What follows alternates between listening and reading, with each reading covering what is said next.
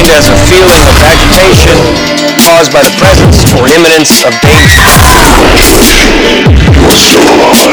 Why do you think people believe in ghosts? What? Most people are so great to be alone. What do you want? Without you. Not anymore. Last fire will rise behind those eyes. Black house will rock. Lost There's a presence in the house with me. I can't hurt you if you don't believe. I suggest you leave that house. Couldn't feel it.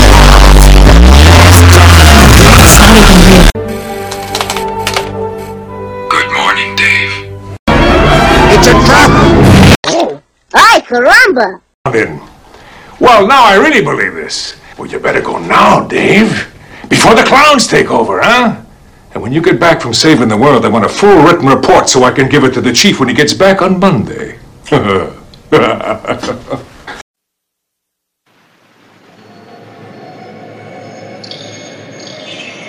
I have seen the future of horror. His name is Clive Barker.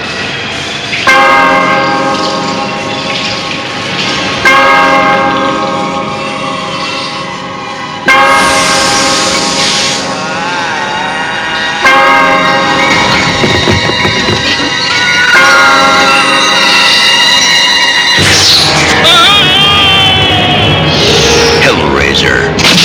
Beyond any terror you have imagined. A nightmare. No!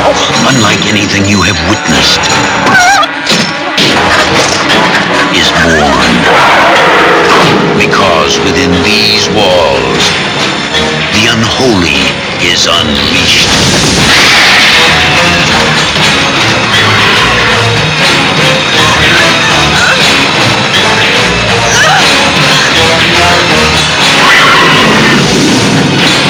Hellraiser, a film by Clive Barker. We'll tear your soul apart.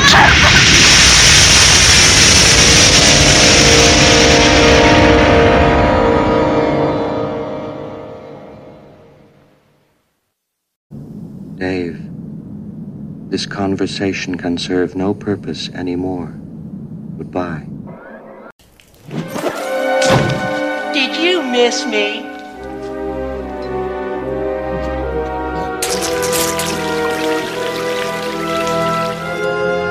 I guess not. 2, 1. Hello, ladies and gentlemen, and welcome back to Inside Movies Galore. Another exciting episode into what are we going to call this month? Are we going to call this Hell Month? This is a prelude to Kaiju Combat, technically. So we got to go through hell to get to heaven, eh? Yeah. Right. Technically, it's Kem's birthday week. Yes. We'll tear your soul apart. So, ladies and gentlemen, we Kim, Septum Sim's wife, has a birthday somewhere around here. When is it? Tomorrow? Tomorrow? Oh, yeah. Crap. Happy belated, happy early birthday to you. So tonight we are discussing two of her favorite films, and the first of which is filmed in 1987, and directed by Clive Barker, written by Clive Barker, and the screenplay is written by Clive Barker as well. And based on his short story. Based on his short story. Technically novella, but The Hellbound Heart. If I remember correctly, The Hellbound Heart. I believe so. Yeah. So the basic gist of this is the fact that it's about an unfaithful wife who ends up bringing back her lover into the mix of her family, and what the family ends up dealing with this. And there's a puzzle box that's involved with this film. So before we get too far into the plot details, why don't we go with a first-time impression of this film from Kim herself. So, Kim, tell us about the first time that you had been subjected to this film. Oh, what a great way to put it. Did you open up the box? Did you? I remember, like, I was really young. I was under the age of 10 before the first time I saw the first movie. As some of you know, my brothers are much, much older than I am. Like, they were teenagers when I was born. So, and my mom, despite being a fundy, she allowed me to watch horror movies a lot. And this is one of the movies that we watched together. As long as I didn't watch any of the sexy stuff, which, of course, Hellraiser is all sex. It's all sexually tinged. So I didn't really watch this with her a lot. I watched it with my brothers, though. It scared the crap out of me, because this whole idea of, like, you have this puzzle box, and I remember the first time I saw a Rubik's Cube, I thought it was the Lament configuration. I was 7 years old. Yeah, so I don't know what it was. I mean, because I was really big into puzzles at that age, and I fell for these movies somehow. I thought Pinhead was a cool villain, and then when the second movie came about, I was like, oh, even better. I love this shit. So yeah, I was pretty young the first time I saw these films. I'm dating myself right now. I'm very old, as you guys may know. I'm in my 30s. Sorry. But yeah, I've been a fan of these films since I was young, and you know, nothing bad. I hate the later sequels, except for the one with Henry Cavill. Which one is that? That was the one about the board game, or the video game, sorry.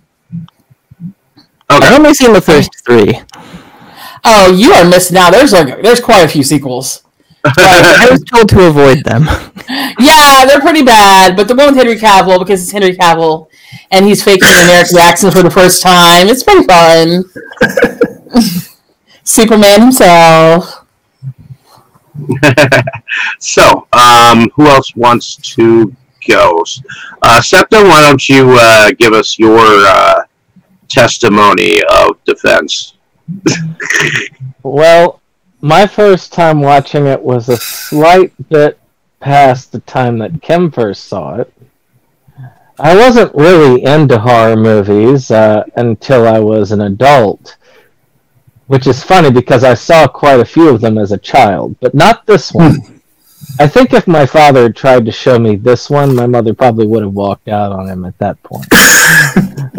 You mean she didn't walk out on him when he showed you Eddie Murphy Raw? And Scarface? Or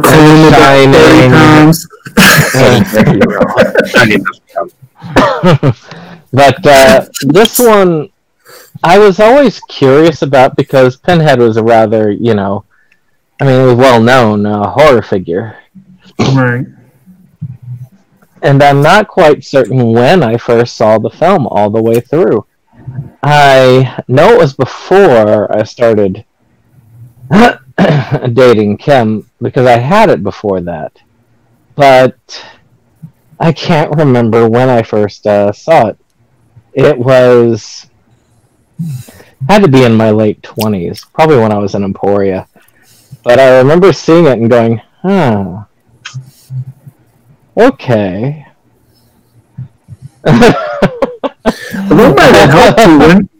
That might have helped you when you were in Emporia. You could have looked out your window and seen just as bad as stuff. So yeah, there you go. So, seriously, people in suburbia are probably doing that kind of shit.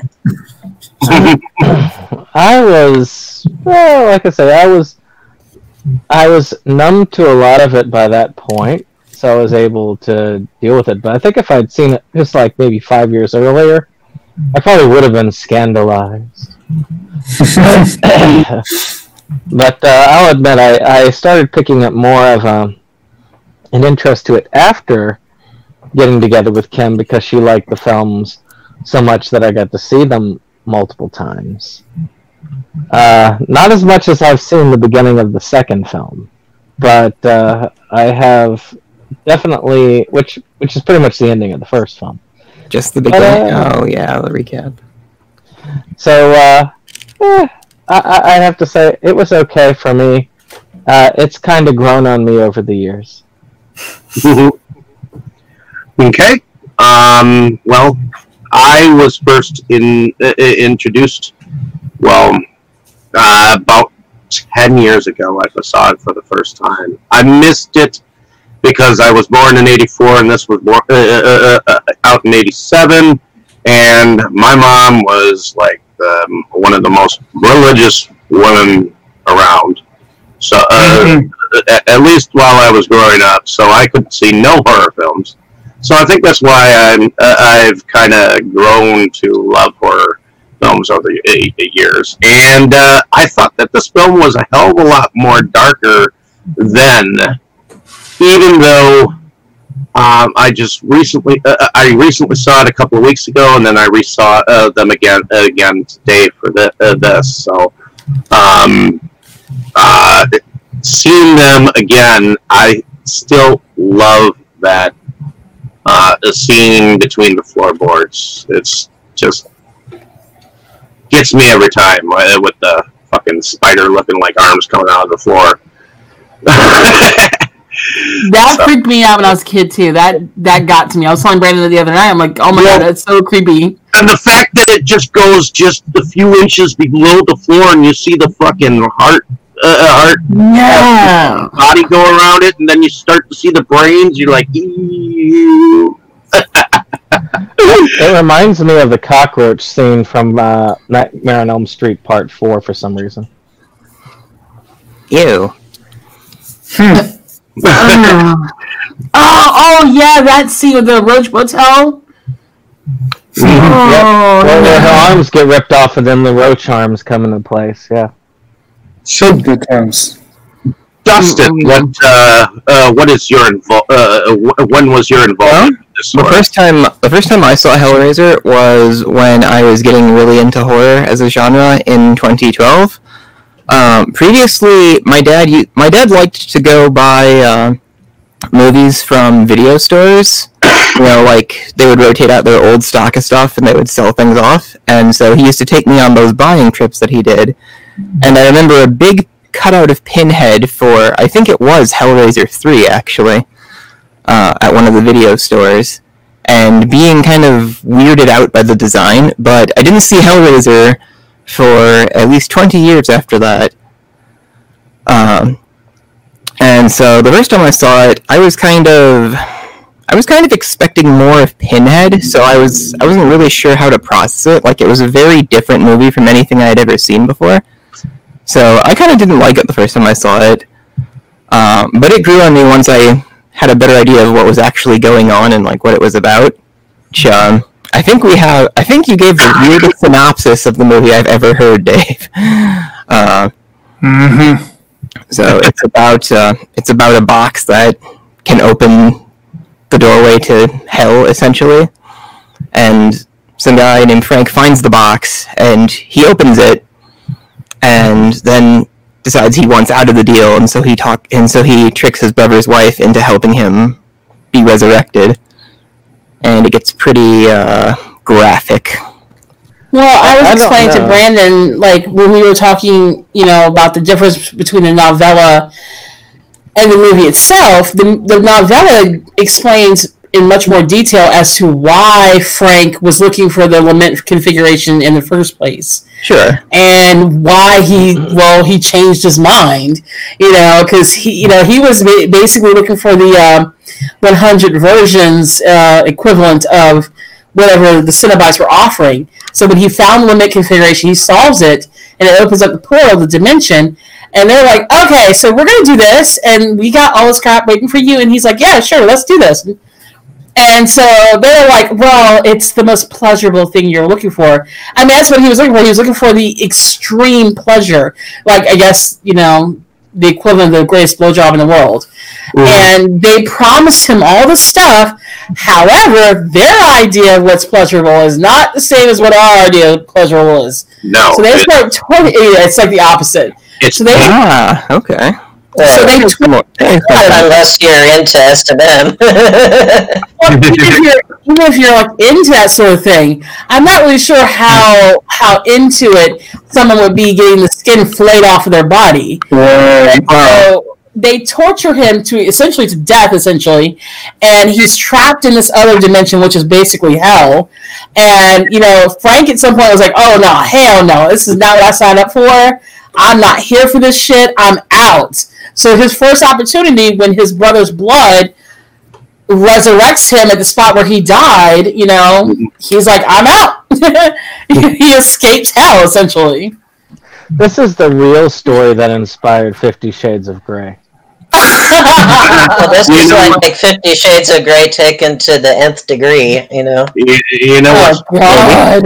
What's funny is, since I've been watching Alfred Hitchcock films, I found out that Tippi Hedren's granddaughter is the girl who plays in 50 Shades of Grey. Dakota Johnson. Yeah. Anyways. Fried egg titties. Melanie Griffith's mother? Melanie Griffith's daughter. Yeah. What about that? Well, I knew like Johnson's parentage. I'd forgotten Hedren's involvement. Yeah. Okay. Yeah. She's Melanie Griffith's mother. Yeah. What about you, Dane? What is your involvement in the Hellbound Heart?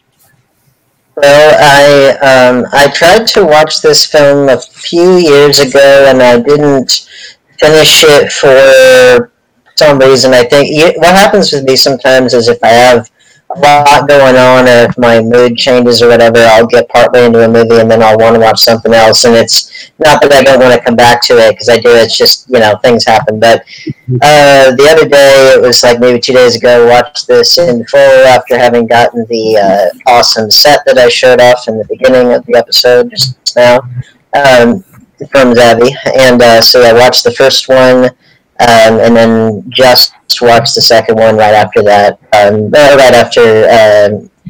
before the episode started, rather. And so, and I listened to like the first part of the novella, because there was an audiobook on YouTube, and I need to finish the audiobook. But it was a series I've been wanting to get into, and again, with just all the numbers of things that there are to watch, sometimes takes a while to get to something. But I'd always heard of the series. I just I knew it would be something new to dive into that I'd have to devote some time to and all that stuff. And I researched Clive Barker a little bit, and I think that it's a series that, well, at least from having seen the first two, I'm going to dive into the other ones as soon as I can. But it's a series that it seems like there's a very interesting mix of several things. You've got, obviously you've got S&M, you've got certain hidden things that happen in a very specific kind of 80s suburbia, which is all about, excess, but also that which people hide from their neighbors. And so you've got that. You've got the idea of, pain and pleasure being intermingled, but even more than that, the idea of going to hell basically as like the ultimate thrill, almost like a drug addiction or a thrill seeker's dream, and all of that with conventional religion, like conventional Christianity, kind of being cast aside. That, like, I love the bit in the beginning where you see all of the, I think, Catholic, specifically the Christian iconography that is outside, just seeming so irrelevant and so kind of meaningless in this particular milieu, which is very hedonistic. And then, then what's on the inside of this otherwise beautiful house? It's like a wreck. It's basically like a crack den on the inside, and it. I think that in and of itself kind of sums up the themes of the film very readily. That it's this beautiful house that really is like the fact that the husband is like, yeah, we can move in here. I'm like, this thing is like, I think that even a condemned building. Yeah, it's like I think even like crack addicts would be like, we can do better than this, and it just that's what I thought. Well, that, and again, like conventional like religion, which that I'm sure it can be kind of seen as Reagan-esque, stuffy, conservative, like a status quo, but it also is in and of itself a form of stability of sorts, and so you've got that's a very key visual theme. And again, I think that we were talking about this before we went on air, but I think it's an interesting reflection of the artist because Clive Barker is gay, but he also considers himself a Christian, even though conventional Christianity doesn't really accept him as he is or what he writes about.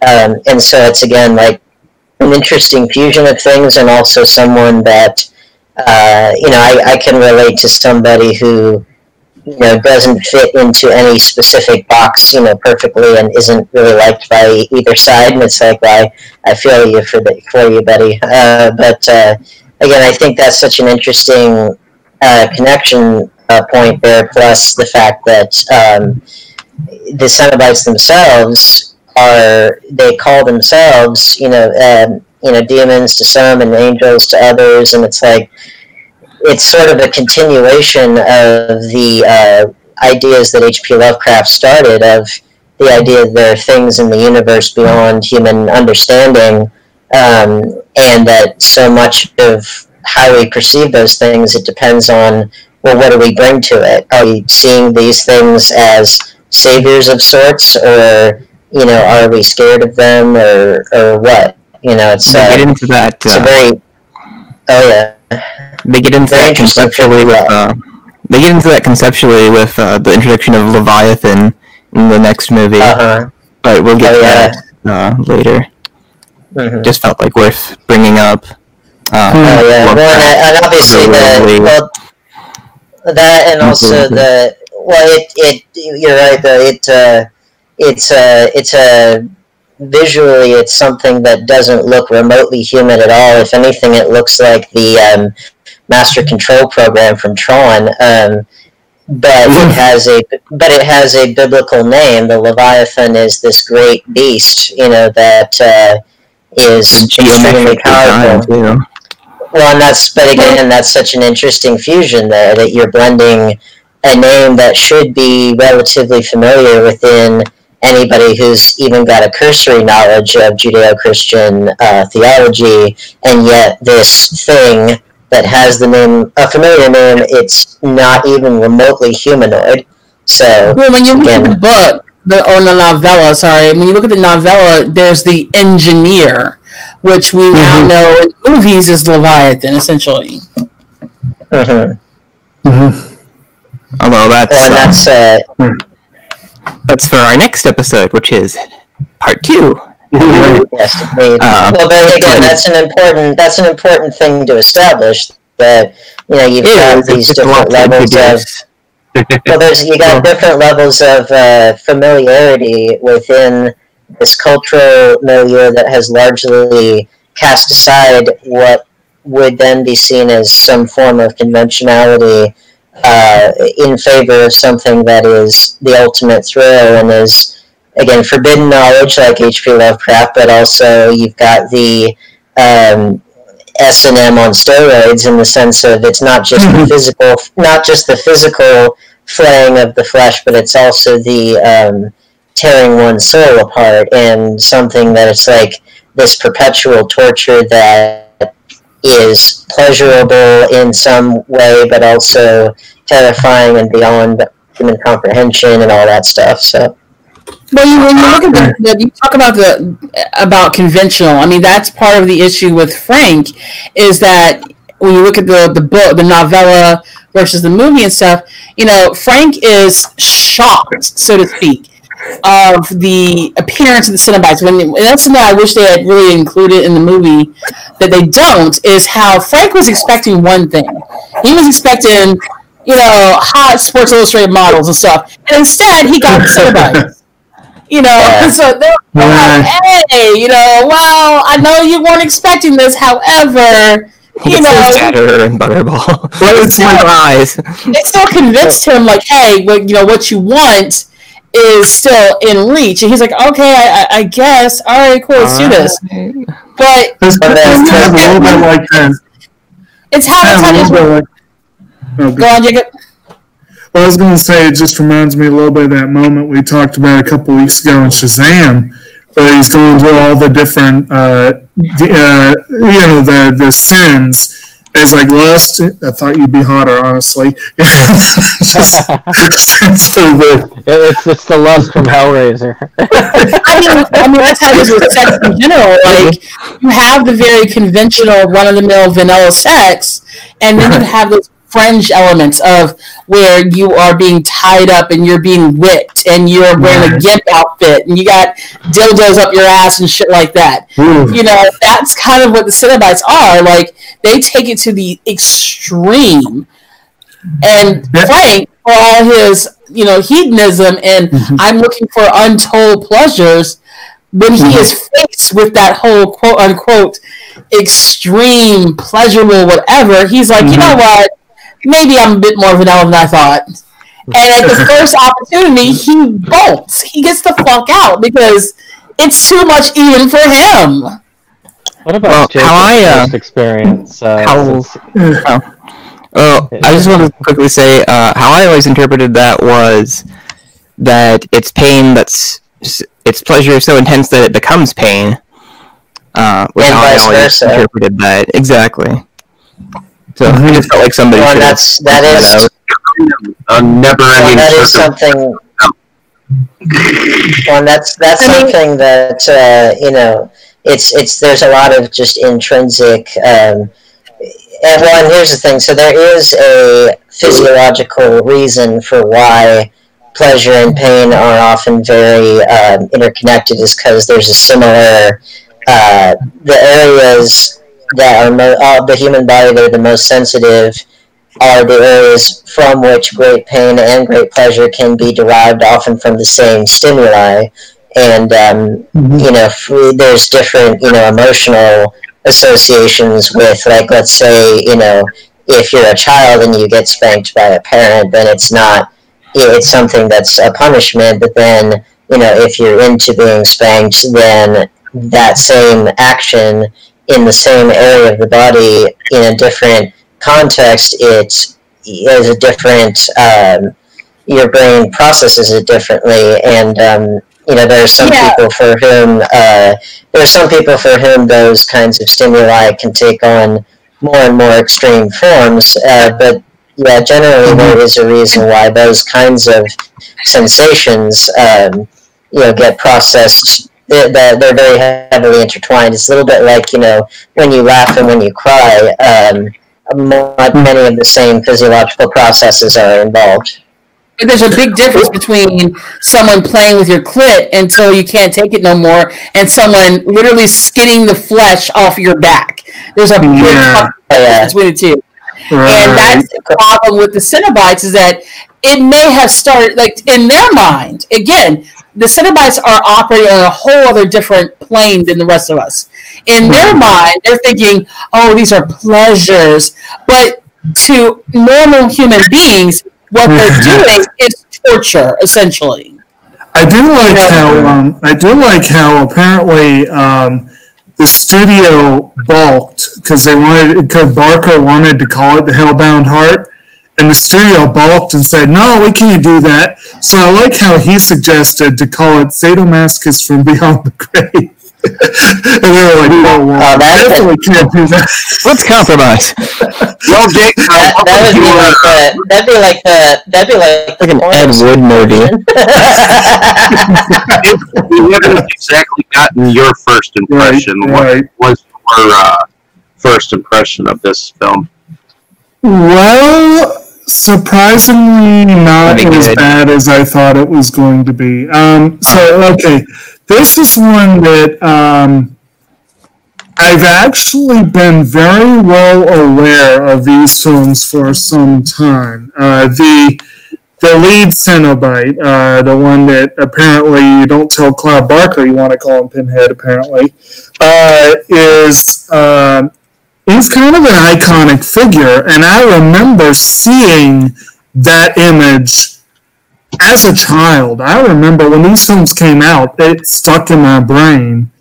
And I've always known the title. I've always had, for the longest time, had less than zero interest in watching it, but I was there. I was aware of it. It was kind of like that. Yeah, and so as I've gotten older and gotten a little more adventurous when it comes to horror and that kind of thing, I've been conflicted. Should I try this series? Should I? Maybe.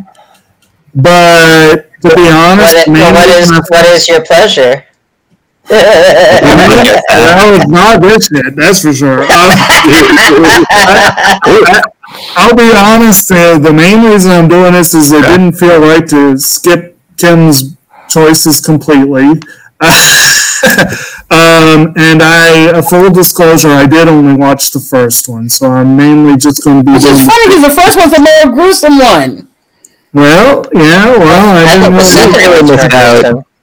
Yeah, but anyway... I enjoyed the second one better, but I think that's just because I like the main villain a lot. I think the second one is psychologically... The second one got better story, I think. It probably does, and if the main character... I'm tempted to, like... Part of it is... I'm now feeling like I will see it eventually, but I didn't really want to watch them back to back. Like, I didn't really want to do that. But I will give the film this. It's well made. I definitely felt like you could tell that this was Clive Barker's baby. I feel like you can tell that he really put a lot of work into it. I did thoroughly enjoy the music, and there were certain other aspects that I really got into. There were certain aspects I did not get into. Which ones are? And I do think that, it was interesting. I'm glad I saw it. I don't have the extreme negative reaction that I did to when Brandon made me watch Texas Chainsaw Massacre. That was tame. And that movie makes me hungry. Well, see, that's a whole other discussion there. But like I said, as we were talking when we were getting ready to, this one's a little closer to me to the first Saw, which I thought it was a good, well-made movie that had elements I didn't prefer to see, but okay. I saw it, and I can stay with that, and I don't really feel the need to see the rest of them. This one, I actually have more interest in the second one than I do the other Saw movies, so, yeah. The second one is a direct continuation of the first one. Right. It expands on the concepts that you have to see the first one to kind of prepare yourself for. Right. Yeah, I think. And again, I will admit, I was looking at this trivia bit, and I mentioned the one part about the sadomasochist from Beyond the Grave, rejected for the overtly sexual content. I love this part. He ultimately opened the floor to the production team to offer up their own suggestions, prompting a 60-year-old female crew member to offer up what a woman will do for a good fuck. I love it. I remember that now. I just recently bought the Scarlet Box set from Arrow that comes with Hellraiser 1, 2, 3, and a bunch of other stuff. And I remember that story now. I'll admit, that last title, I'd be curious about.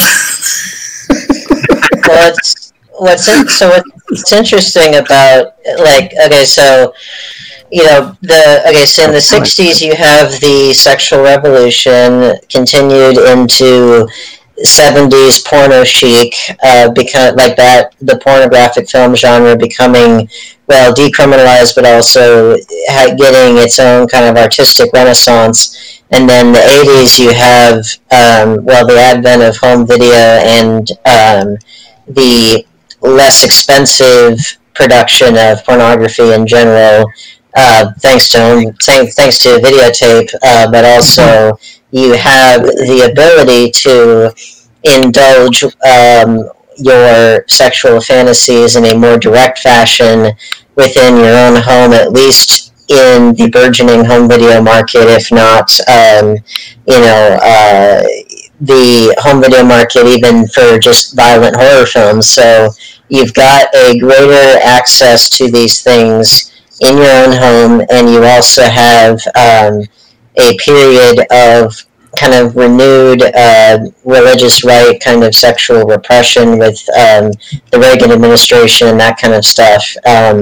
So it's a very interesting blend of things. And you've got, you've also got, I imagine sadomasochism as a practice is far older than that, but like, I think some of them bringing that more to the forefront, at least in somewhat of the mainstream, would have been in the 80s. And I think it had more of a... would have had... I think this movie had a role in that.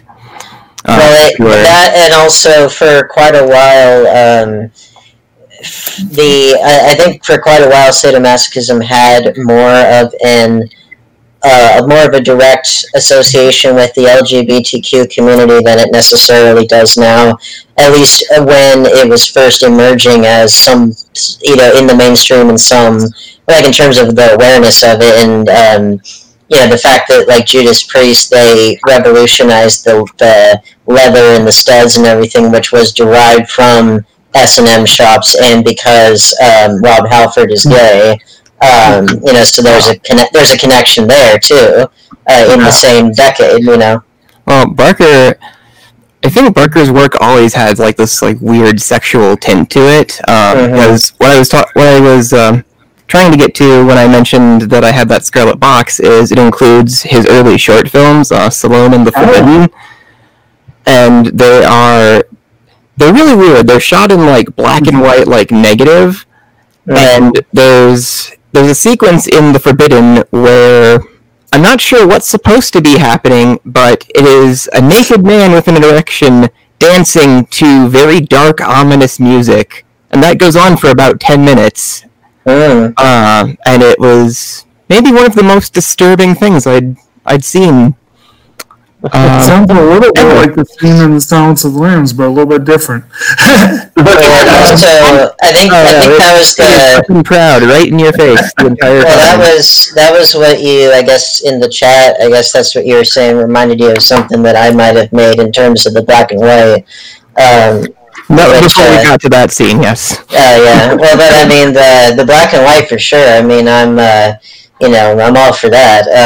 It was a retelling of Faust, supposedly.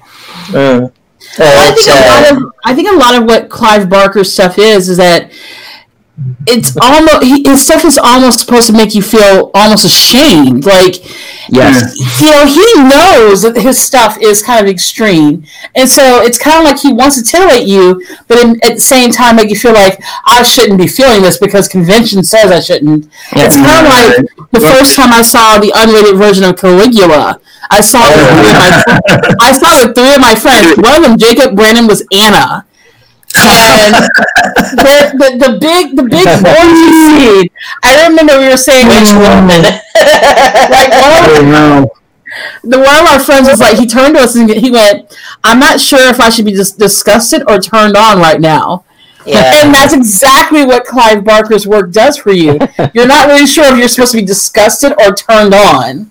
He wants to introduce you to something new and disturb you with it as much as he can. Exactly. Well, and I think good horror does that. I think good fiction does that.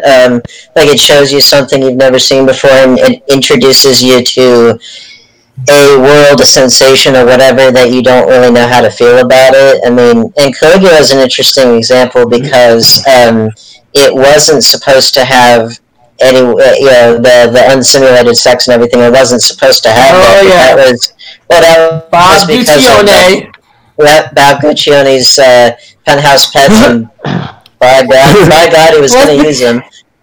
It's because they were dead on money.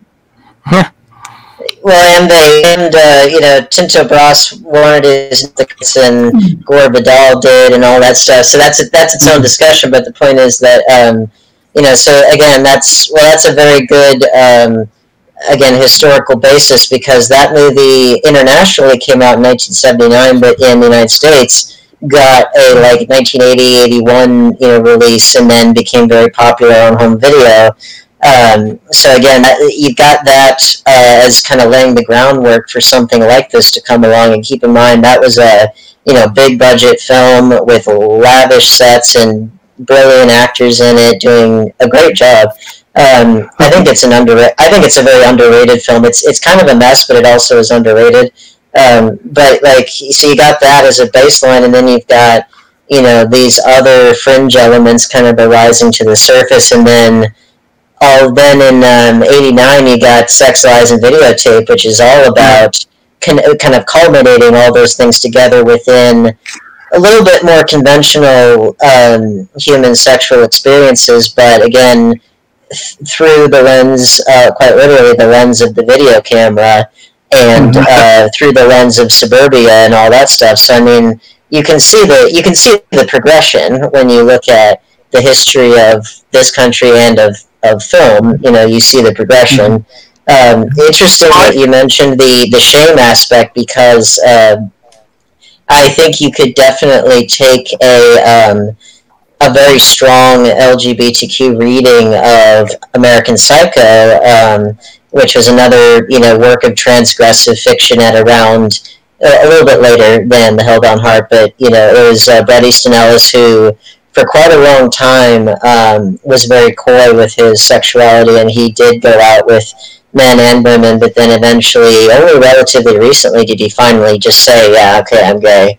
And you could definitely take that angle with the novel's version of Patrick Bateman, how he's seemingly so hyper masculine, and yet he's obsessed with not only his appearance but those of others. And in both the film and the novel, one of the people that annoys the shit out of him that he doesn't kill is the closeted gay guy. And so, I think you could most definitely read that interpretation into that story. So I think that's definitely a factor within that. I think that ties more into Patrick Bateman's homophobia, though, because as soon as he's about to strangle the guy, and he thinks he's being come on to Lewis. He's about to strangle Lewis, and Lewis thinks Patrick is coming on to him, so he kisses his hand, and Bateman just freezes, washes his hands. He's wearing gloves, by the way.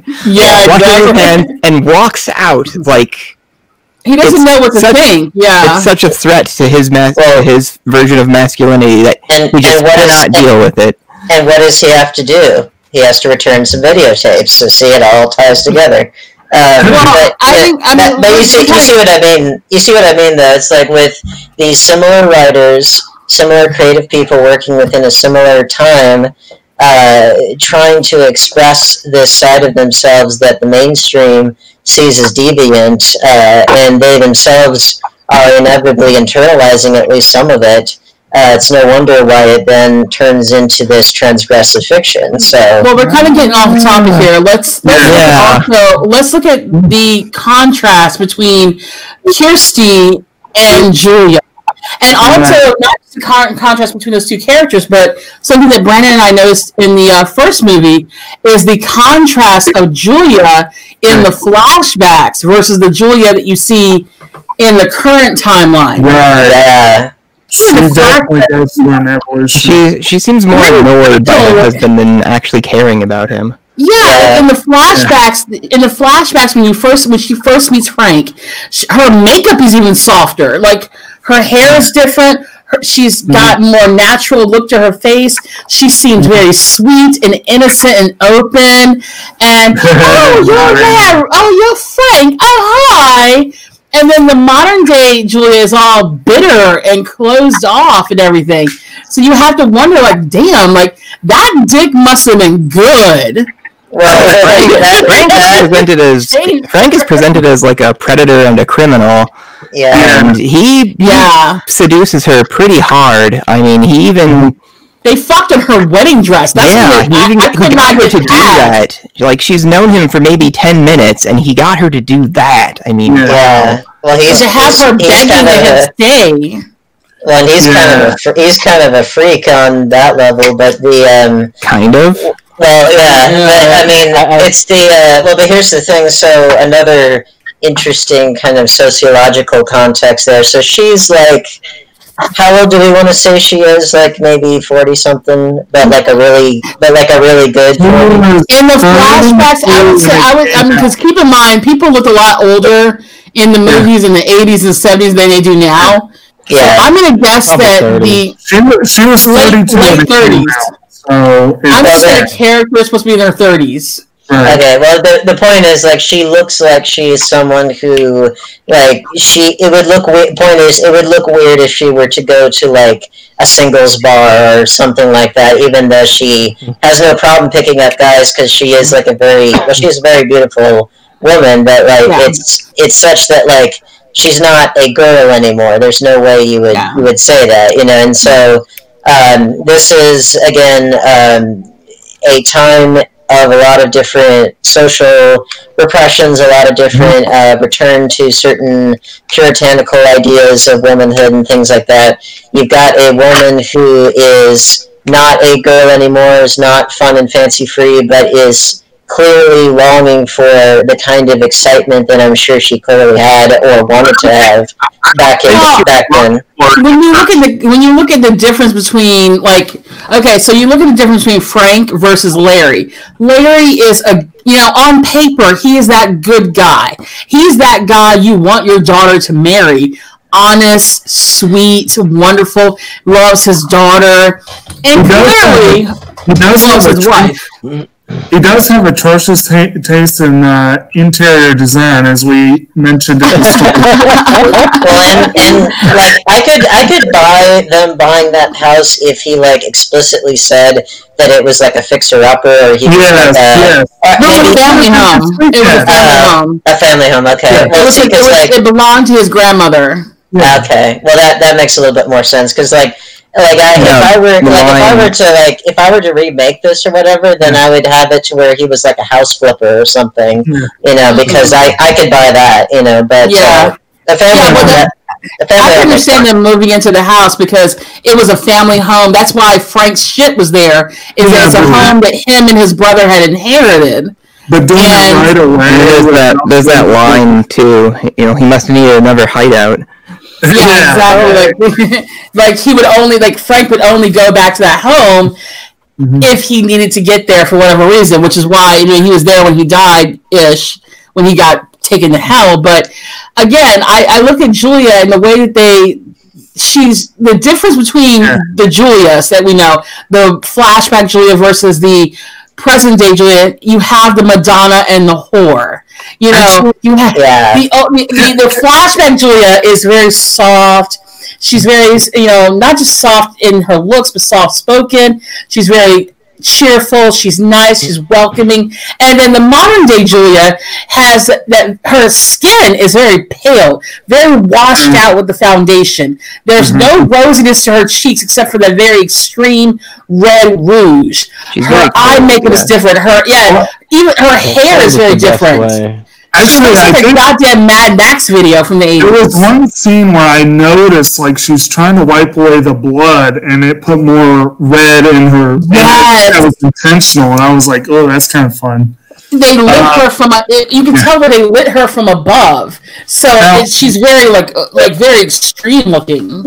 Now, Ken, I know you're going to be the expert out of this particular group. I was looking at previous cast credits. Kitty Bennett in Pride and Prejudice was one of the youngest two, right? Am I remembering that correctly? Kitty Bennett was the next to youngest person. Lydia Bennett was the youngest. So Kitty Bennett was apparently this actress's first screen credit. Yep. I'm thinking that's kind of a fun. You're talking about the younger one, and I'm like, okay, yeah, there's a little bit of that naivety there, although she's definitely more sedate than Kitty was. To be fair, the character of Kitty was a follower. She was not the type that Lydia was the wild child. Actually, you get the impression that the early Julia was a follower, and that's why she's so easily kind of. Well, I could see. Now, this is something I wanted to just bring up in relation to that. A lot of this talks about corruption. A lot of the themes are corruption, about having never really, what you have never truly being enough, and it being enticing to keep going higher and higher. And with her, I could say that was a real corruption that she went through.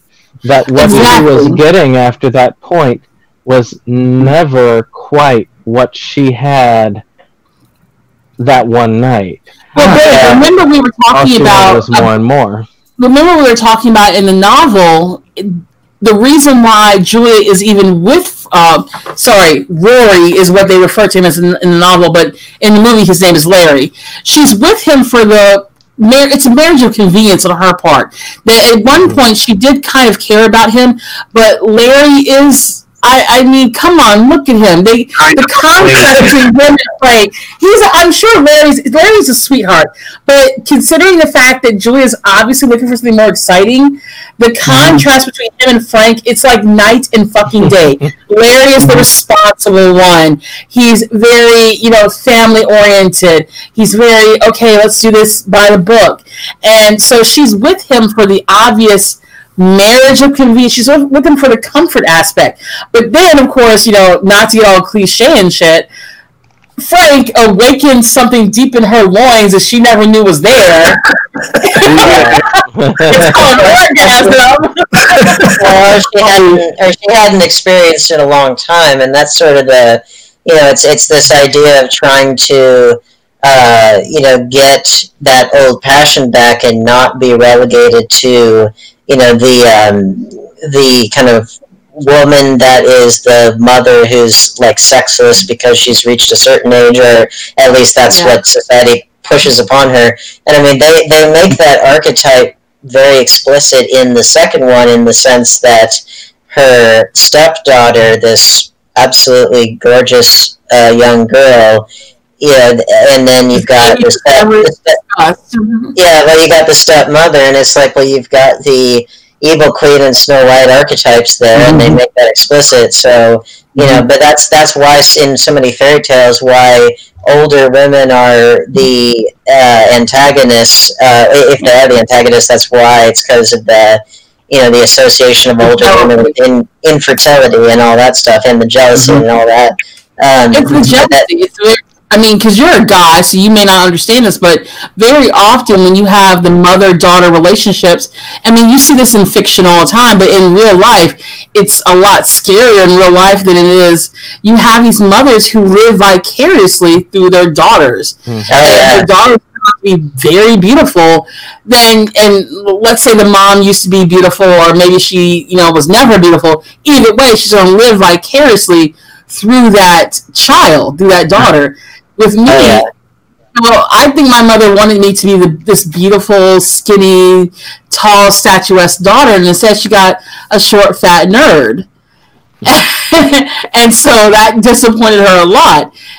So someone like Julia, then she's going to look at, Kirsty, and she's going to be like, oh, well, fuck, she's gorgeous, she's in the prime of her life, She's got her whole life ahead of her, and I'm stuck with her damn daddy, who is boring as fuck. But something else that I found interesting with the film, because it is such a departure from the book. You know, in the book, the character of Kirsty, she's not Larry/Roy's daughter. She's his co-worker who's in love with him. But with the movie, they turned that character into Larry's daughter instead, and she's much younger, actually, in the movie, obviously much younger. And then the other weird thing they hinted upon in the movie that they didn't really explore any further until the second movie, which even then they still only hinted at it, was that Frank at some point may or may not have molested Kirsty, which is weird. Well, he clearly is okay with incest. Well, he made that comment like you remember, come to daddy, like whoa, like. And that was the trigger that let her know, you know, not the fact that her father looked like he had a bad wig that was glued on or anything like that. But it was, well, I mean, before they kill her dad, when it was just when Frank was in his full like skinless glory, she was like, "It's me, it's Uncle Frank," and she was like, "What the fuck?" Well, like later, that was where she realized that her dad, quote unquote, was an imposter.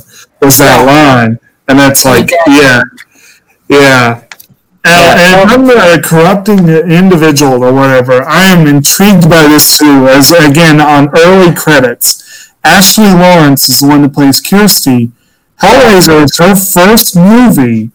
But she had 2 previous credits, and her immediate prior credit was on the Michael Landon series Highway to Heaven. Nice. I find that hilarious. No, I mean, for her first role, I have to say, I mean, I think she absolutely knocked it out of the park, and I think not only in terms of how she played it, but in terms of the writing of this character, I think she's got to be one of the best horror protagonists, certainly one of the best female horror protagonists ever, because she's exceptionally brave, and she doesn't, it just seems so natural for this character to be brave. She's not invincible or anything, but she has no qualms about running right into danger, and for good, because her father's in danger, and so I mean, I think that says a lot. That says a lot about this person, and that she, and there's something about Ash's face. She's got that look in her eyes that is like, even though there are these Cenobites, it's like she is going to do what it takes to defeat them, and it's like, that is a very powerful thing for a character to have, is that, I want to say it's those killer eyes, but I mean, that's not really what I mean, because that implies like malice, but it's more so like the look of someone that, they're afraid, but they're pushing through it, and they're not going to let the extremely powerful entity get the better of them, even though they're mortal. But it's like that.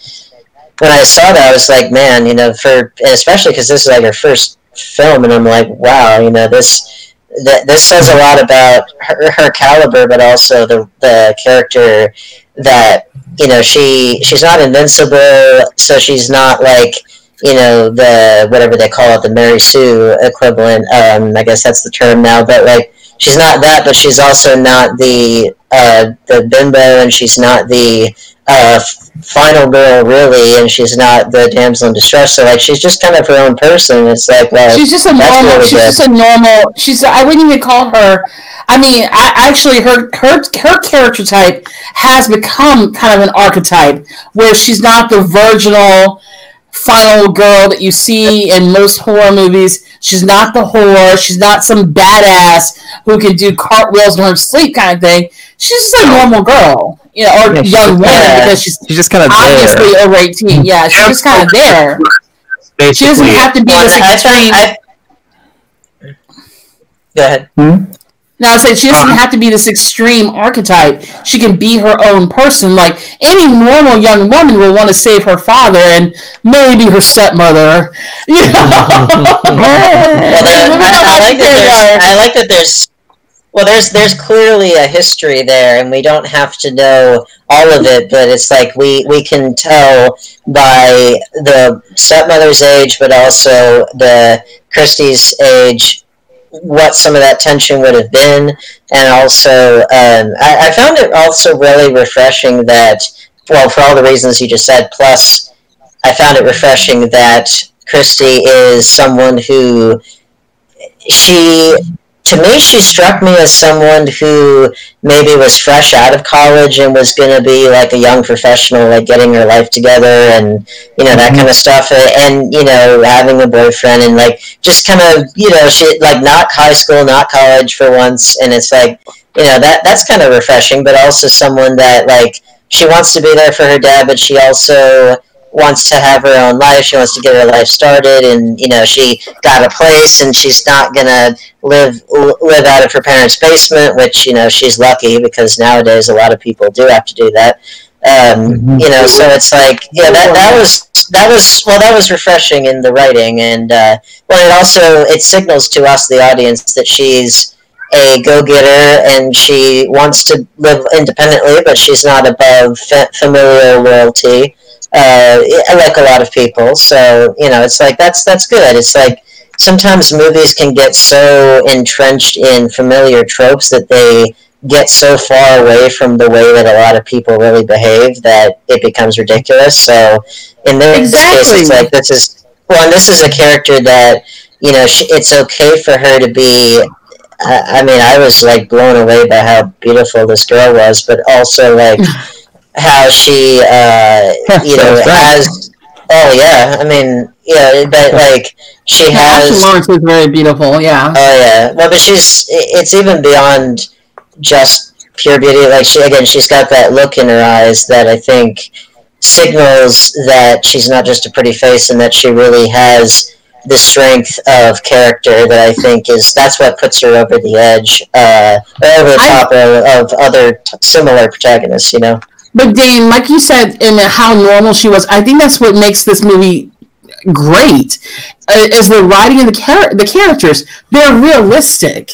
You know, they're not these extreme archetypes, you know, where the obvious villain, the obvious, you know, saint, the obvious bad girl, the obvious good girl. You don't have that. You have these very realistic, complicated relationships of, you know, and I wish we had gotten to know more about the relationship between Larry and Frank, of how they became to be so separated. But at the same time, I think given their lifestyle choices, that pretty much explains why they became so, you know, disjointed.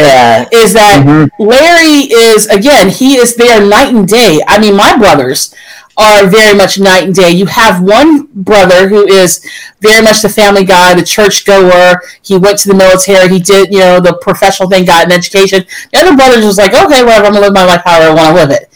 And that's how Frank and Larry are, is that Larry is the buttoned up, pencil pushing dweeb, or whatever you want to call him.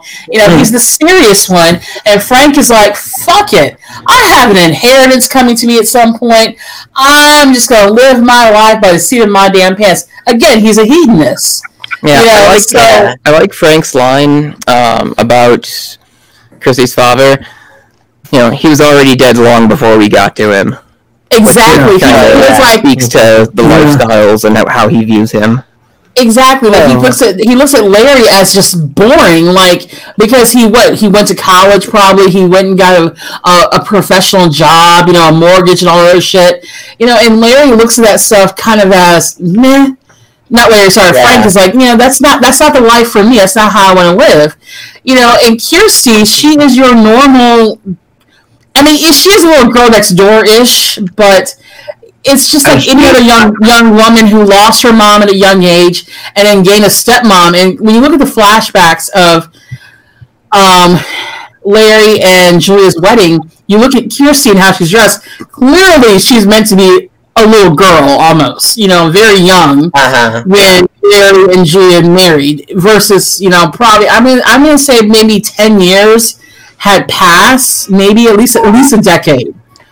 And so, she struck me as someone who maybe, it could be just because of they couldn't de-age someone like they can now, but like she struck me as someone who maybe at youngest maybe like 15, something like that, So, but like in other words, old enough to have had a lot of memories of her mother set in stone in her brain, such that this interloper comes along, and there's going to be tension there, and especially if she's becoming a woman herself, then that will also create more tension. So, I think that it's not like she was a little kid who barely remembers her mom and thus is able to get over it sooner, But it's weird because, like, when they're moving into the house and Kirsty comes to visit, I'm not getting the tension. I mean, maybe there is some tension and difficulties there, but the way that she's talking with Julia, she's like, "Oh, did Daddy tell you?" Like they're talking. She's talking to her like normal, If she truly, they probably is kind of snappy at her though. Julia's like, "No, he didn't." She's snappy for sure, but like, she just walked away. Well, but think about this. I mean, when you're around family members with whom you don't always get along, to whatever extent that is, to whatever extent that is, because sometimes it can be more extreme than others, but like, when you're with them, to whatever degree, for the most part, to avoid conflict, you're probably going to try to put your best foot forward just to get through the day, get through the encounter. So I imagine that she's probably gotten to this place where she is able to have a civil conversation with this person that she has had tensions with in the past, but does she necessarily hate her? No, because she loves her dad and she wants her dad to not have to be alone for the rest of his life. So I imagine that she is trying to put her best foot forward, but she's never going to be her mom either, So it's like everyone here can definitely say that they've got family members. They're like, I really want to fucking talk to you, but I guess I will. Yeah, and also grandma's looking. you know what I mean, though, right? You know what I mean? It's like that you are able to suck it up enough to try to connect with those people on the level that you can, in such a way that it doesn't make you want to tear their throat out, or for them to want to tear your throat out. And I got suck it up with coworkers sometimes. Exactly, and I think that's just the way that you get along with people that maybe you don't hate their guts, but you don't necessarily like them either. Well, to go back quickly to the point that you were making about how the relationships felt real and everything, yeah, that's absolutely true. The one thing I would say, well, because it is a movie and you can't expostulate in the same way that you can in a novel, the characters do fit within pre-existing archetypes, but they become real people within those archetypes, and the reason why those archetypes exist in the first place is because they're common enough in real life to where, they're identifiable. Like, you can look at the stepmother and the daughter who is younger and beautiful and coming into her own sense of womanhood and everything. We know that archetype because we've seen it in fairy tales, since we were children, but there's a reason why that archetype's there. It's because it's common enough in real life to where we understand it, even if if we weren't first introduced to it in fairy tales, we understand why it's there. And same with Larry. Like, he is it's the old there's the saying of the one that you marry versus the one you fuck, and Larry's the one that she married. What saying is that? Because I never heard that saying. It's out there, or something to that effect. Basically, the idea. In all fairness to Frank, he does get under your skin. Quite literally. Literally. Well, but that's. I don't know if that's exactly how it goes, but it's like something to that effect, that there are. He absorbs the flesh of men that Julia brings him to regenerate. Well, and the point being that there are certain people that you are with in your life that, you know, it's like, are they marriage material or are they just a good fuck, you know, kind of material? And, you know, that whether you're man, woman, whatever, you'll find that there are people who they are willing to have one or the other, and they don't want to see if they can't have both in one package. And as the only woman here, I can say that we call that the good on paper guy. The good on paper guy is that guy who ticks all those boxes.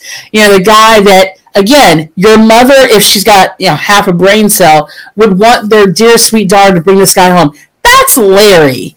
Now, the guy that bends your back out, the guy that throws you over the back of the couch and fucks you into next week, the guy that makes you go, I've never had someone go this deep before, that's Frank. Now, in a perfect world, you have, basically, you know, lady, the man version of Lady in the Streets, but a freak in the bed.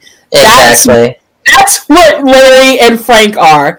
You know, Frank. But they're separated into two people instead of the ideal that you want, if you have any blood in your veins, is you would want some combination of the two, so that way your life will last. And I mean, but again, it's like people.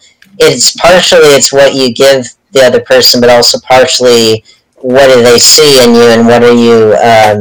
What are they getting out of it? And basically a Larry in the street and a Frank in the bed. Exactly. Well, but then the thing is, like, you have like my situation where, like, I definitely tried to present myself as a good, stable catch, you know, for my now ex-fiance, and, you know, present myself well to her family, who her family always treated me very well, and they always really liked me, and I've still talked to them, and they've still treated me really well. They should know she's a hoe. Yeah, well, that's the thing. Like, I tried to also. I don't entirely know what happened, so I'm going to sit this out. Well, it's a long story, but like the point is that I tried to present myself as that kind of catch, but also tried to get my Frank on in as much way as I could.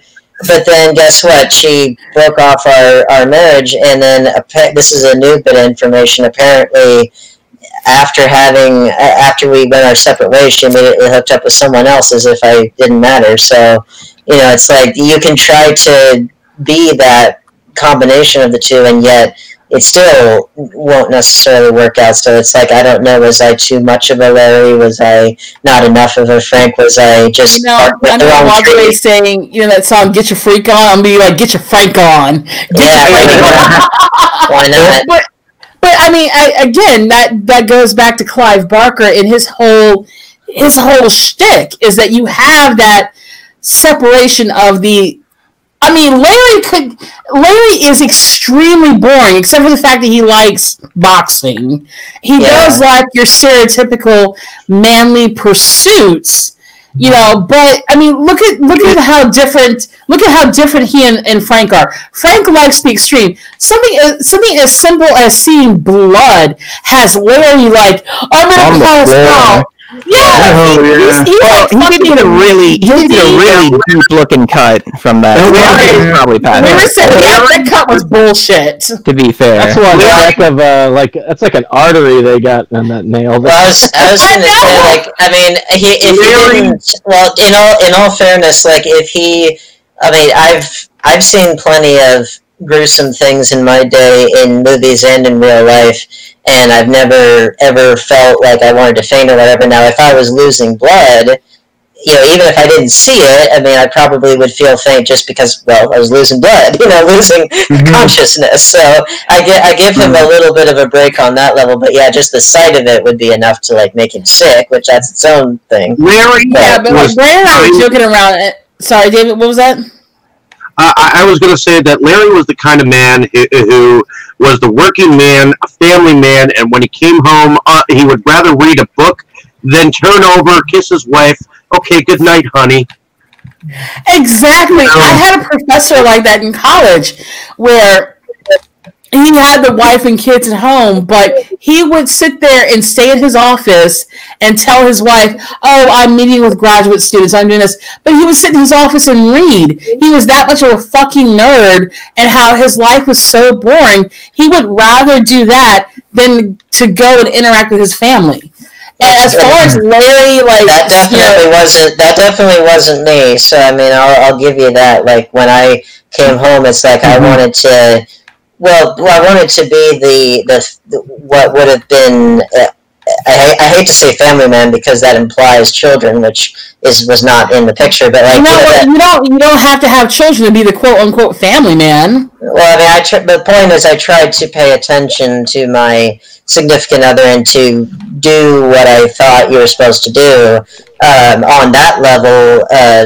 Prior to and in addition to getting my Frank on as much as I could, but it's like I thought again you're hitting all the boxes there, and it's such that but you do wonder with this guy Larry if he ever had any kind of sexual spark in him at all. I mean, it sure doesn't seem like it, but he clearly did with his wife because obviously he produced this knockout daughter, and so he could get it up at least a little bit. I mean, a lot of people can get it up and fuck. Yeah, but you know what I mean. Later on in there, where they were actually he thought they were getting ready to go at it, but she was not.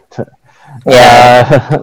So, but that's I think. Well, she was using it as a tool of manipulation to keep him from investigating the noise in the attic. And then, of course, later on, when they're in bed and she's like, "Okay, I got him away. He's not going to go investigate the attic." That's when she realizes that Frank was. Well, okay, so he may or may not. He may have been in the bedroom. She may have been hallucinating it and been afraid because. At some point, you realize, and even Brandon and I were talking about this when we were watching it. At some point, you realize that Julia does, to a certain degree, care about Larry. But again, her care for him has limits. Like her whole plan from jump, once she realizes what's going on with Frank, and he reveals himself to her, and he says, "I need flesh, I need this and another." Her whole plan with him was that. Okay, so we're going to get you normal looking again. We're going to get you back to, the way you were. And then we're going to leave together. Like, she wasn't like, let's kill Larry and then we can go. She was like, we're going to pack up and just fucking leave. And poor Larry, would be alive, but, they'd leave him in the dust. Frank clearly had other plans because, when push came to shove towards the end, in the climax of the fucking movie, what does Frank do? He does what he was always going to do. He fucking ditches her, betrays her, and takes her essence or whatever you want to call it, and moves on, which is a piece of shit move to do. But again, Frank clearly did not care about Julia. He was just using her to help him get healthy again. He did the existential / life force equivalent of hitting it and quitting it.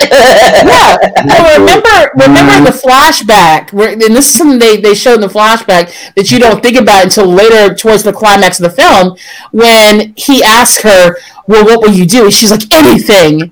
Again, it's on the eve of her fucking wedding to his brother, and she's like, "I will do anything to make you stay." She's been running away from this man for years. Well, and now that he's back, time to learn what the definition of a backdoor man is. Then, she's been pining away for this man for years. And Frank again, he's been around the block many times, more times than the milkman. Frank sees he's got a rube. She has been pining away for him. She's clearly still in love with him or in awe of him or whatever it is. In lust, I don't care what you call it. And so he's like, Julia, he knows he's got her. He knew she was in love with him, but she was marrying his brother for comfort. And so when he was weakened and he needed help, who does he reach out to? Julia. Who does he manipulate and gaslight? Julia. And who does he ultimately betray? Julia. Exactly. Actually, I thought of a good movie analogy when we were talking about these movies. Frank was hoping for Caligula, but the Cenobites only watched Antichrist. That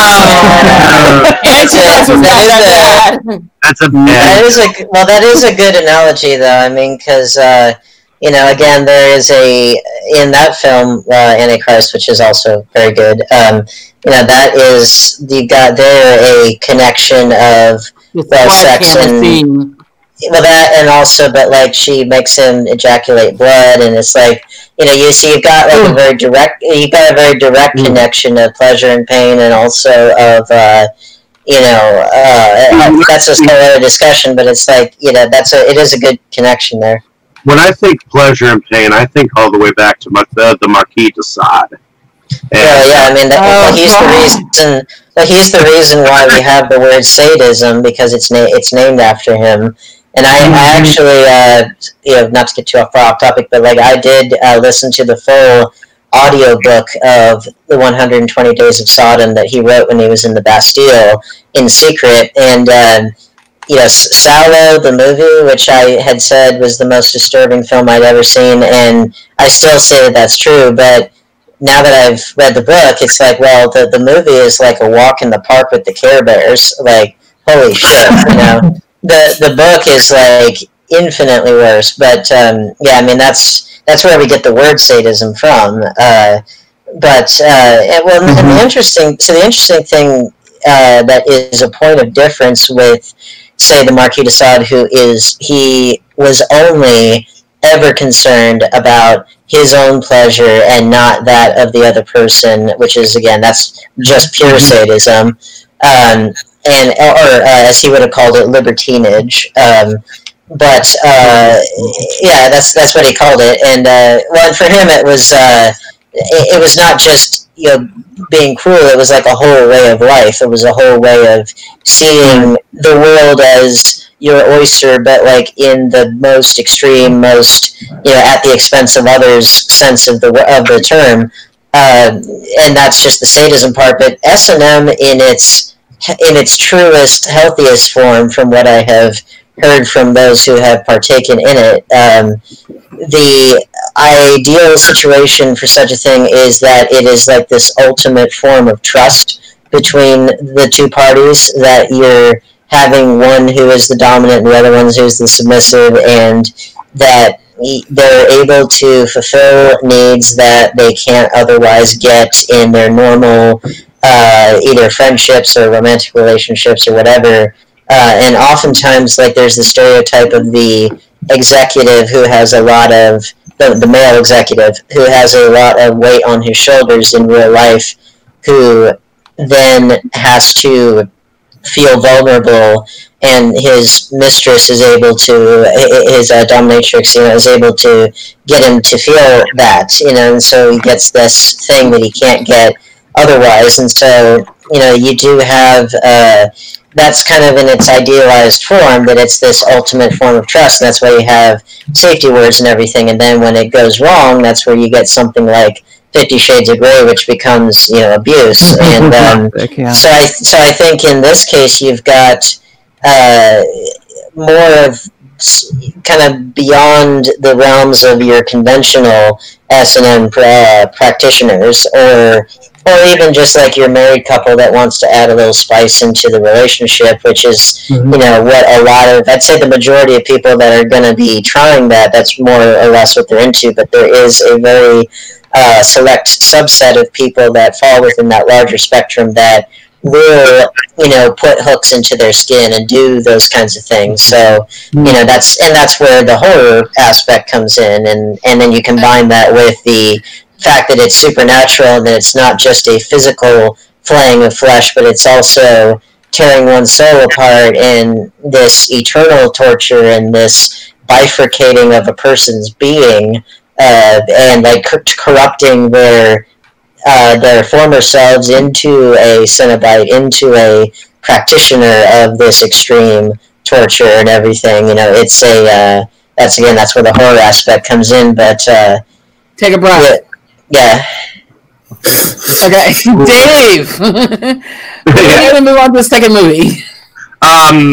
Soon as we did we talk about music or no? This is a really or special effects, really. In both of them, really. The scores, I do like the score, but the drunk, the boom, boom, boom. Yeah. It's very ominous sounding. I was a band geek, so I'm calling it. Well, that was Christopher Young was the composer there, and he actually did the score for Spider-Man 3 after Danny Elfman did the first two, and the score of Spider-Man 3 actually did carry the themes of that Danny Elfman established, but I think it carried it into darker territory musically. And he did the recent remake of Pet Sematary. Mm-hmm. He did the one he's got a decent pedigree. He's just not a household name for some reason, even though his scores for this one and the second one are both really good. They're very ominous, but also a little bit operatic at the same time. Oh, I feel like the score... Now, I feel like the second one doubles down on it a bit, and we'll get to that next. But I swear, this score is one of the best things about the film for me. It just it feels epic. It feels just like much bigger than everything else. And you can feel that ominousness, that feeling. It feels like it has a lot of production value. Yeah. Well, it helps to the Omen's book. If you look at the Omen and you listen to the music from that movie, it's like they were trying to go for that. Well, and it also helps to that, like, because the music is so big, it helps to make up for the fact that really, when you think about it, so when they actually go into, I don't even know if you... hell or the Cenobites realm, whatever you want to say. When they go in there, what is it mostly? It's like just a few rooms that they have. They do tend to tread the same ground multiple times, and they're clearly trying to make it seem a lot bigger than it actually is. Just given what I'm sure was the budget limitations and the fact that most of the budget inevitably went to the costumes and the effects, of which there were many. But, it's like that also helps to not have us think about that. The fact that they are having to tread the same grounds on what is clearly kind of a limited set, but it feels much larger than that. So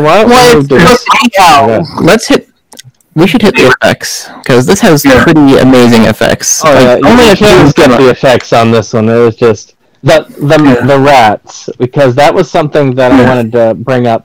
It was something I learned about because me and Kim were watching it, and she was like, I wouldn't put it past them to use real rats. I was like, probably not, because they did have a maggot and roach wrangler there. But apparently... they had to go to the people who were rating it because they had to convince them, no, these are not real rats.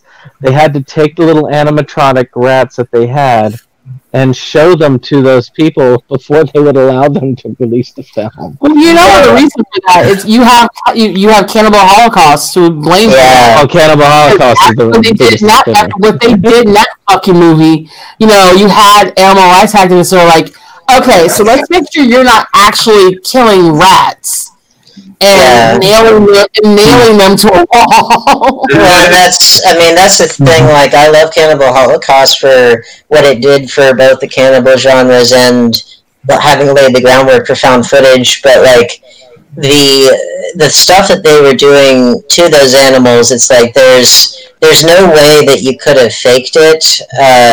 So it's like, well, that's pretty indefensible, and it's like it's not only real, but it's like actively sadistic, and it's different than in other cannibal films I've seen where there also is real animal death, but like in context it's such that like they're doing it out of self-defense, or it's like nature footage of animals eating other animals, or they're doing it for food or some like practical reason. But like in Cannibal Holocaust, it is like actively sadistic, and I'm like, wow, you're not helping your case at all. I have to harken back to the beginning on what I said about that special effect between the floorboards. That to me, I will never forget as long as I live. So to me, seeing that creature mutate underneath the floorboards, Frank's rebirth scene. Big ass arms, stop motion. Well, there's one little thing, because the effects are wonderful. One little thing that James Rolfe brought up in his review that I couldn't help but wonder myself is, what is the formula for how much life force one has to get in order to get X amount of body back? Because it seems like with just a bit of blood that he's able to get like his skeleton, his brain, his some of his muscles back, with just that little bit of blood, and then he gets like a full human, a human full of blood, full of life force and all that, and he gets some muscle mass. A little bit, but it's like, but there is a little bit of inconsistency there, and so I was like, well, what is the formula there? And with the stepmother in the second one, like, it seems like there's a little bit more of a cause and effect as far as the fact that she does manage to successfully regenerate Foley, and there was like, what was it, like 6 or 7 people that it took? So it's like you can make more of a cause and effect kind of algebraic equation in your head for this many full humans equals this amount of regeneration. It makes Frank's line 1 more, maybe 2, kind of funny. Yeah, because like there were a lot more than that. But now, granted, he is kind of new at this, so he hasn't quite gotten it down to a science. And she, before. Well, but like she clearly, obviously, has done it before, so she's got a better idea of the whole thing. And she had more of her physical form intact in the first place, so she didn't have to quite regenerate as much, but I think she also put her resources to better use, shall we say. That note, let us do our outros. I don't think we've talked about effects generally, but I don't think we've specifically mentioned the thing that kind of cemented this thing in my mind and most people's minds, which is specifically the makeup effects. Yeah, makeup and costume design.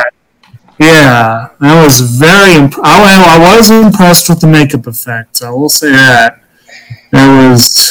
The makeup effects are kind of gothic in design, and come out of a point of like latex and.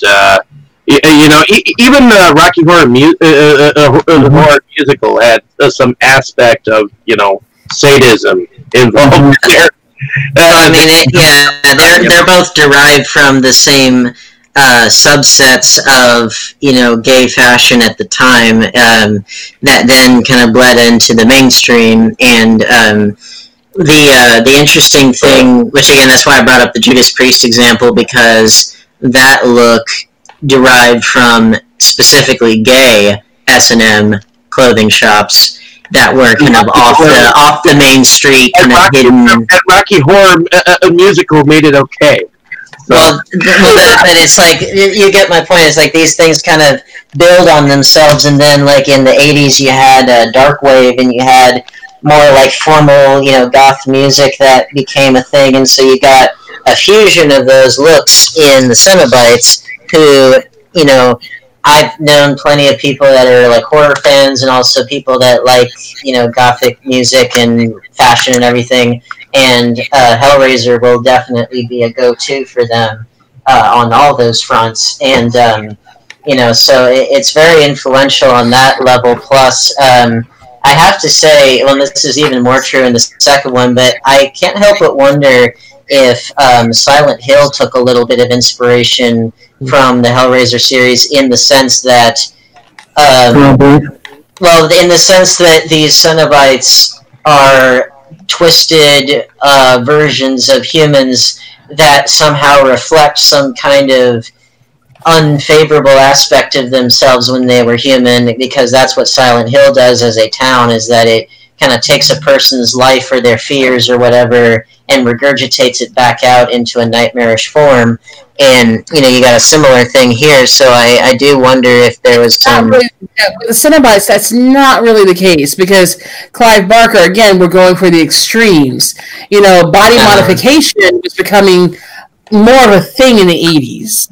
So with, like, facial piercings and stuff, and, you know, that was becoming more I wouldn't say mainstream, but because it was still in the fringe elements of society. Like, think about the punk rock era. You know, you got people with mohawks, they got like 8,000 piercings going up their right ear and stuff like that. That's what he was going for with the Cenobites. They're supposed to be like these extreme body modified things. And the fact that you can't really necessarily tell whether the Cenobites are men or women, it goes along with that. Yeah, which, I mean, and well, what I liked about the different looks, which again, it does beg the question when we get to the second one, more specifically when you see what they looked like when they were humans in comparison to their Cenobite form, you have to wonder, like, what's the cause and effect for certain ones of them, and like, I'm thinking of the Chattering Teeth one, who looks like what was it, Nemesis in Resident Evil 3? That creature looks a lot like that. I imagine. I think you're getting a little too deeply into it. I think it's just supposed to be like an extreme body modified version. well, I bring it up just because the fat one, the human form of him, he was fat in life, and so it's almost like, well, and then the doctor in the second one, he is like this extremely twisted version of what he was there, which is a medical sadist who is obsessed with the mind and with gaining this occult knowledge and everything, and so he's got this brain sucker thing, and it's like, it definitely reflects some characterization of theirs in their human life. At least that's what I got out of it, and, you know, but I imagine it's probably some combination of those two things, but yeah, I mean, you see, like, obviously the overweight one, you see the Chattering Teeth one without eyes, really, and it's like, you know, that's some pretty out there designs for the time. Well, why don't we get to favorite scenes, and that way Jake can sign himself out. Unless you want to see for the second one, even though he didn't see it, but you can still offer insight. I probably will go after this. Although I just got a bit of insight. I just realized one of the movies I did see in high school that I hated is a movie directed by Clive Barker. So maybe that's interesting. If you say Nightbreed, you are not allowed in our house anymore. No, I saw Lord of Illusions, and I did not. That one. Okay, yeah, I can see it. I mean, I was okay with that movie because I love Scott Bakula, but okay, I can see it. And granted, again, this was in high school and on a youth group trip of all things. So you can imagine that. And needless to say, some of the people in that group had different tastes. Dave, go ahead with your outros. Alrighty. Should we do favorite scenes, especially for Jake, because he won't be here for the next? At least Jake's favorite scene. I'm not really sure that I had much to offer on that. But, well, one thing about this, it's not really a scene, but one thing that amused me to no end was one little bit of trivia, and I want to go ahead and insert this. And that was this little thing on IMDb. It says, when Clive Barker first showed this film to his mother, she cried tears of joy upon seeing her son's name in the opening credits. He leaned over and whispered that would be the happiest she would be for the next 2 hours.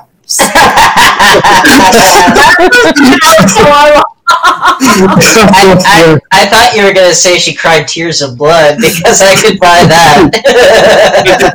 I just thought that was hilarious. I'm so happy you finally did a film. Okay, Mom, yeah, you're never going to feel that happy again for the rest of the movie. Well, that's a little bit like it's a little bit like with Trey Parker's mom, how with like the early episodes of South Park that she was like, oh, they're so cute. Why do they have to curse? And then as the series went on and they got more, famous and wealthy and everything, she's like, oh, I think Cartman should say, hey, you fucking Jew. And it's like, Mom, And it's like, well, quite a turnaround there.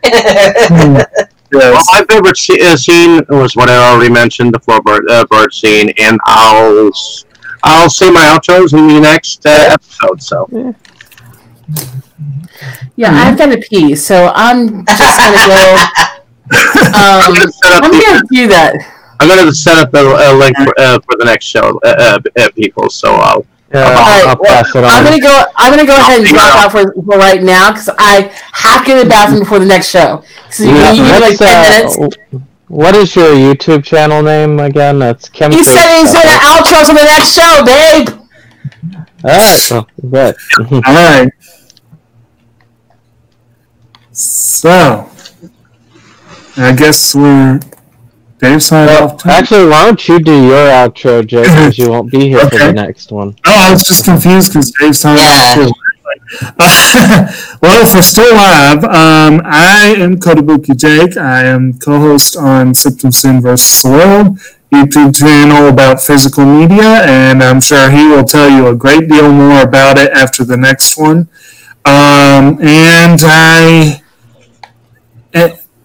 That's all I got tonight. I'll go ahead and leave y'all to it. That's all I gotta say about that. I got nothing. I'm trying to think of like what my favorite scene of this film would have been. I mean, so many great ones. I mean, I think I might say, just off the top of my head, I think I might say when Chrissy meets the Cenobites for the first time and we really get an idea of how it works to interact with these things. Like if you're just a normal person and you're not, a thrill seeker or whatever, and it's like, they're not above a negotiation. Like it's not their preference, but it's like, that's kind of nice. That you're able to potentially. Yeah, it's like they're not above reason, and it's like, well, hey, that's refreshing. You wouldn't get that out of Jason. That's for sure.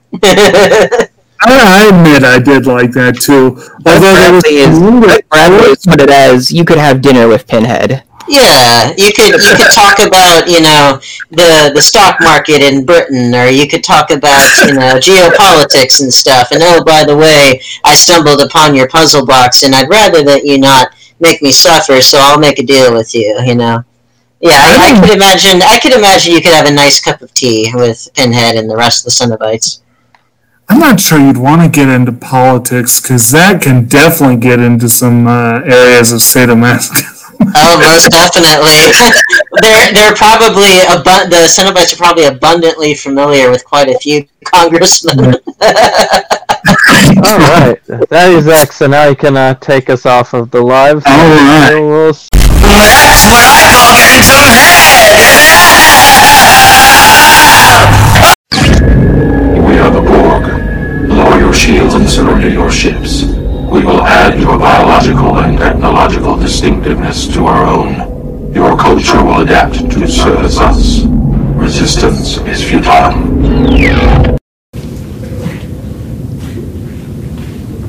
Where is everybody home? They're dead, Dave. Who is? Everybody, Dave. What, Captain Hollister? Everybody's dead, Dave. What, Todd Hunter? Everybody's dead, Dave. What's Selby? They're all dead. Everybody's dead, Dave. Peterson isn't, is he? Everybody is dead, Dave. Not Chen. Gordon Bennett, yes, Chen, everybody. Everybody's dead, Dave. Rimmer. He's dead, Dave. Everybody is dead. Everybody is dead, Dave. Wait. Are you trying to tell me everybody's dead?